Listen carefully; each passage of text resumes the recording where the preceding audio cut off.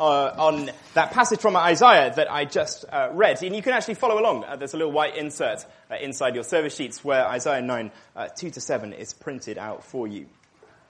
My question for you this Christmas, though, is have you ever stopped to consider the slightly peculiar phrasing of a carol that we're going to sing later in the service, Joy to the World? It's a Christmas classic. We're going to sing it tonight. But often we look at life a bit more like, what joy can I get from the world? Don't we? Like Christmas can be an incredibly joyful occasion, but it often becomes us looking, where can we get joy from the Christmas season? And that's what makes it particularly painful when it's not a season that we associate with joy for whatever reason. I'm here to tell you today that Christmas is not about us getting joy from the world or even joy from the Christmas season, but that joy has come to the world. The story of joy coming to the world actually starts a whole lot earlier than the birth of Jesus that we remember at Christmas. This passage from the prophet Isaiah was written hundreds of years before Jesus' birth, and it's a prediction of joy coming to the world. And he begins with an announcement. The people who walked in darkness have seen a great light. Those who dwelt in a land of deep darkness, on them has light shined. It's a prediction of rescue. And it's a reassurance that no matter how dark life gets, for God's people, and in the context here that it was written to originally, it was going to get very dark for God's people. They were going to be invaded by the ancient Assyrian Empire. They would conquer them and maraud over their land. But the prediction is that in that context, a light would shine. For us today, we could feel like we've been walking in darkness our whole lives. We could feel like this Christmas is a terribly dark one. Over the past years, there's been a lot of darkness in our world. This is a message of light for you. God's promise, his prediction of Christmas, is that light would come. But there are some of us who, we look at our lives and we say, well, it seems absolutely fine. Don't feel like I'm walking in darkness. Feel like I'm walking along absolutely absolutely fine. No need for light. There might be some bad news for you then this Christmas, because you can be walking in darkness and not even realize it. What darkness would I be talking about if I was to make such a bold claim? It would be walking in the darkness of what the Bible calls sin. It's sort of like a fish doesn't realize it's in water. We can walk against God and his ways and not even realize it sometimes. We think we're good, or at least we think we're better than the next guy, or at least better than that guy from accounts at work.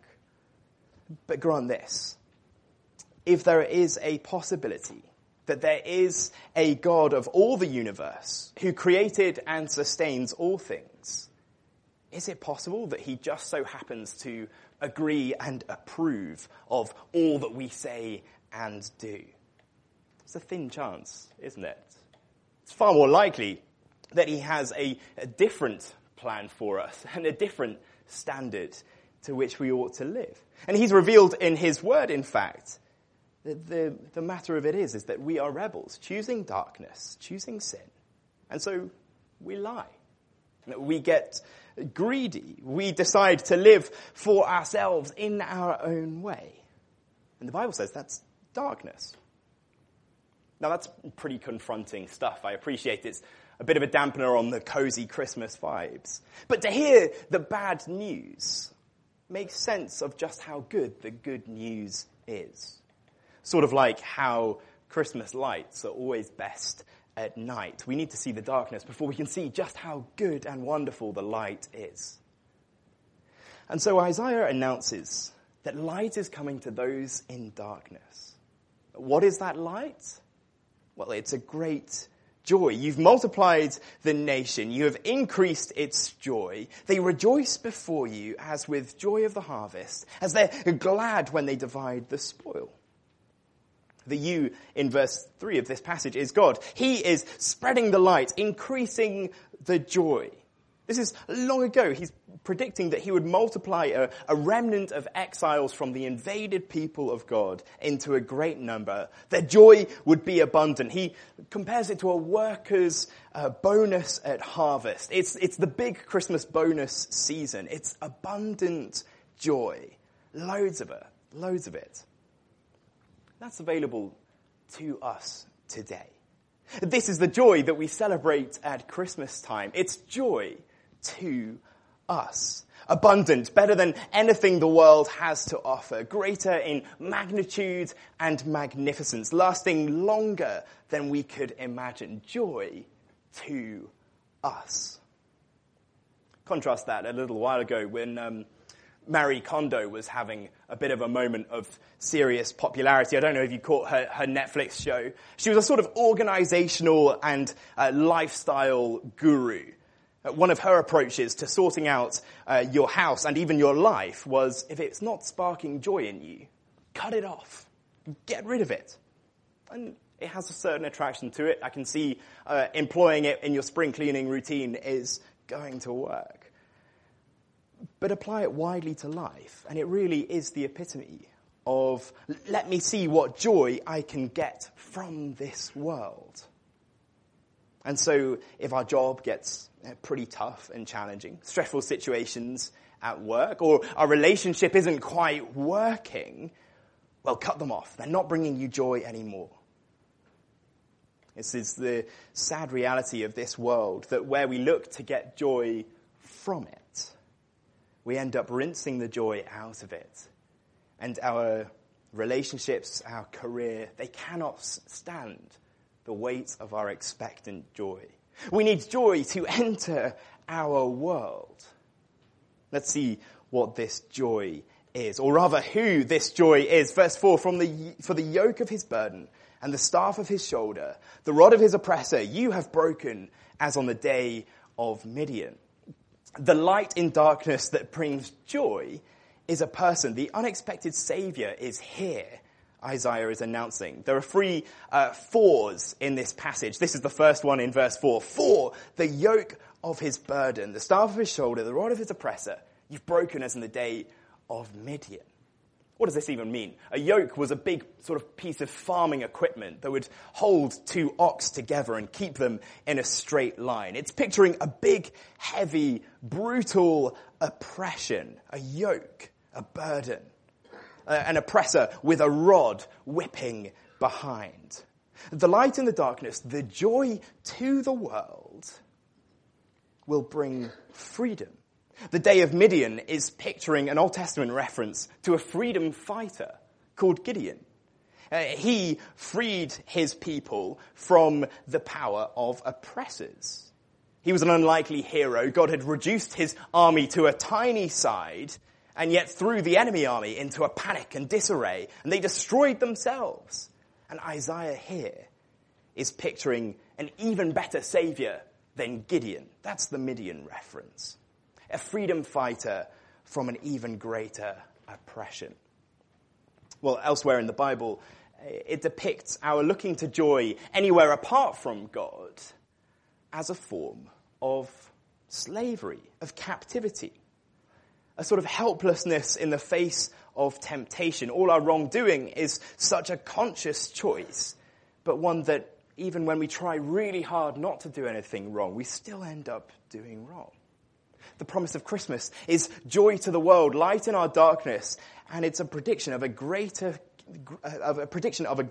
Gideon bringing a fuller freedom.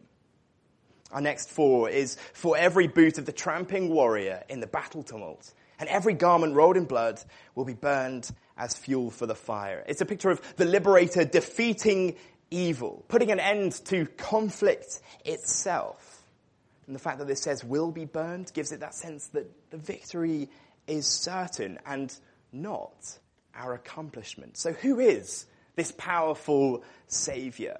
Who is this freedom fighter who will free his people from slavery to sin and death? Who will be the light in the darkness?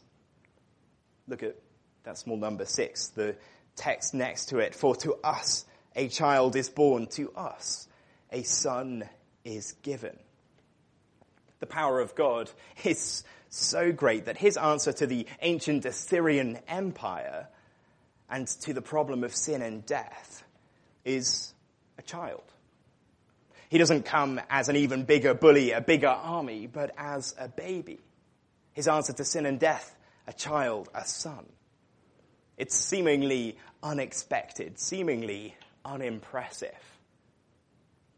I'll stick my hand up and say that I'm not good at wrapping presents. I lack the fine motor skills, the coordination, the spatial awareness. It takes me forever, and I do a terrible job. It's a stressful thing, and it takes a very, very long time. Growing up, there was never any guesses as to which presents were wrapped by me. It was obvious because they were poorly wrapped, unimpressive, nothing special. If I did try anything special, put the ribbon on, the knot would be very wonky. There was nothing impressive about them. If you've ever stopped to think about the Christmas story, you might wonder, why did God come in the flesh? Why was this child born? Why, of all the impressive things that God could have done to make himself known, why does joy come to the world wrapped in the swaddling cloths of normality, seemingly unimpressive flesh? Jesus Christ, this baby born of a virgin, laid in an animal feeding trough, visited by shepherds, worshipped by wise men. Why was he born? His humanity was integral to his saving work. His humanity was integral to his joy coming to the world. He was truly human, the only human to live in perfect obedience to God. Not a slave to sin and darkness, but perfect freedom and light. And through our common humanity, he's our representative and substitute, if you like. Through his life and death and resurrection, he gives salvation to all who follow him by faith. In simple terms, in order to save us, he had to be like us. And why must this Savior be a son? Why do we call him son? Well, he is God himself. No one human could actually live in perfect freedom from the darkness of sin. No one human could be a perfect substitute in our place. He had to be God and had to take on flesh. You can sometimes learn quite a lot about yourself from the presents that you're being given. If your loved ones are getting you a diary, an alarm clock, a wall planner, they might be trying to tell you something. Maybe even more direct if it's soap, a toothbrush, and some deodorant. This gift of Jesus, this joy to the world, if we look at him, we learn about ourselves too. He is light in the darkness. He is joy to the world. He is the ultimate freedom fighter, the child, the son. And if we carry on in our passage, the government shall be upon his shoulder. He'll be a ruler of a new kingdom. And it highlights just how different Jesus is to the rulers and the nations and those who oppress, who place burdens on others, who wield rods of oppression and suffering. Jesus instead reigns perfectly. And his name shall be called Wonderful Counselor. He's the ruler who gives supernatural counsel. The decisions of a king or ruler, they can make or break a kingdom. So the everlasting kingdom of God has to have a ruler whose wisdom is sufficient. And that's Jesus. They'll call him Mighty God. He's not merely a teacher. He is himself Mighty God. If he were not, he'd not be worthy of worship. And how wonderful that he is not one of the false gods of our age, but the mighty God. We have all sorts of weak gods in our world that enslave us all too easily, don't we? The god of money, and we are a slave to our bank balance. The god of success, and we are a slave to our work. The god of status, and we're a slave to those whose opinions matter most to us. But the mighty God is strong to set us free, the supplier of joy to the world. And they'll call him Everlasting Father. The sense of this name is almost he's the Father of eternity, meaning that eternity is one of his attributes, his characteristics, as well as his rule, having the qualities of a good father. So Jesus himself, eternal, and following him should be sort of like following the very best of dads. There's discipline, but also love, affection, and protection. The Prince of Peace is his next name. The heroes of this prophecy could have been forgiven for thinking this child would maybe grow into some sort of comic book hero type and would release them from captivity and exile. Because mighty God, everlasting Father, Prince of Peace is almost too wonderful. But that's the great irony. That this Jesus, the Prince of Peace, is not the Savior that his people were expecting. He didn't release his people from oppressive armies, but from the oppression of sin. He did it not by winning a physical battle, but by dying in our place and paying our debt of sin. And so when we come to Jesus, we find perfect peace. Peace between us and God because of the forgiveness of sins. Peace between one another, because how can we possibly hold a grudge when our own sin has been forgiven? Peace in ourselves too, because God's own Spirit now lives in us, bringing us peace. And then verse 7, of the increase of his government and of peace there will be no end on the throne of David over his kingdom, to establish it and to uphold it with justice and righteousness from this time and forevermore. It's a prediction that history is going his way. This child, this son, is the King of Kings, and he rules over a kingdom. His justice and righteousness completely perfect because he is himself God. He is Jesus Christ, the crucified Savior. And he'll come back not simply to put one or two things right with a gentle nudge, but make all things new. The increase of his government and of peace, there will be no end. His grace, his peace, his loving rule will go on forever. We live by faith in him now. We get to enjoy him forever. One of Jesus' early followers wrote that we living in the kingdom of darkness could be delivered out of it and into the kingdom of the Son by having faith in his name. The zeal of the Lord of hosts will do this. It's not us doing it, but God. It is not even for our sake, but for the wondrous sake of his own name. That's who Jesus is. That's what his kingdom will be like. All this to say, Jesus Christ is joy to the world, an unexpected gift of a Savior predicted long before he was born. Now, what do we do with this wonderful truth this Christmas time? It's tempting on one level to reject it because it's almost too good to be true, too wonderful, too beautiful, too amazing.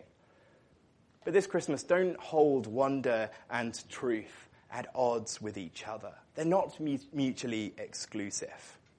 You know, a friend of mine is a vicar who has landed himself in national papers this week because he told an assembly of some 200 12-year-olds from the local school at a school carol service that certain parts of Christmas celebrations aren't actually true and some figures aren't real.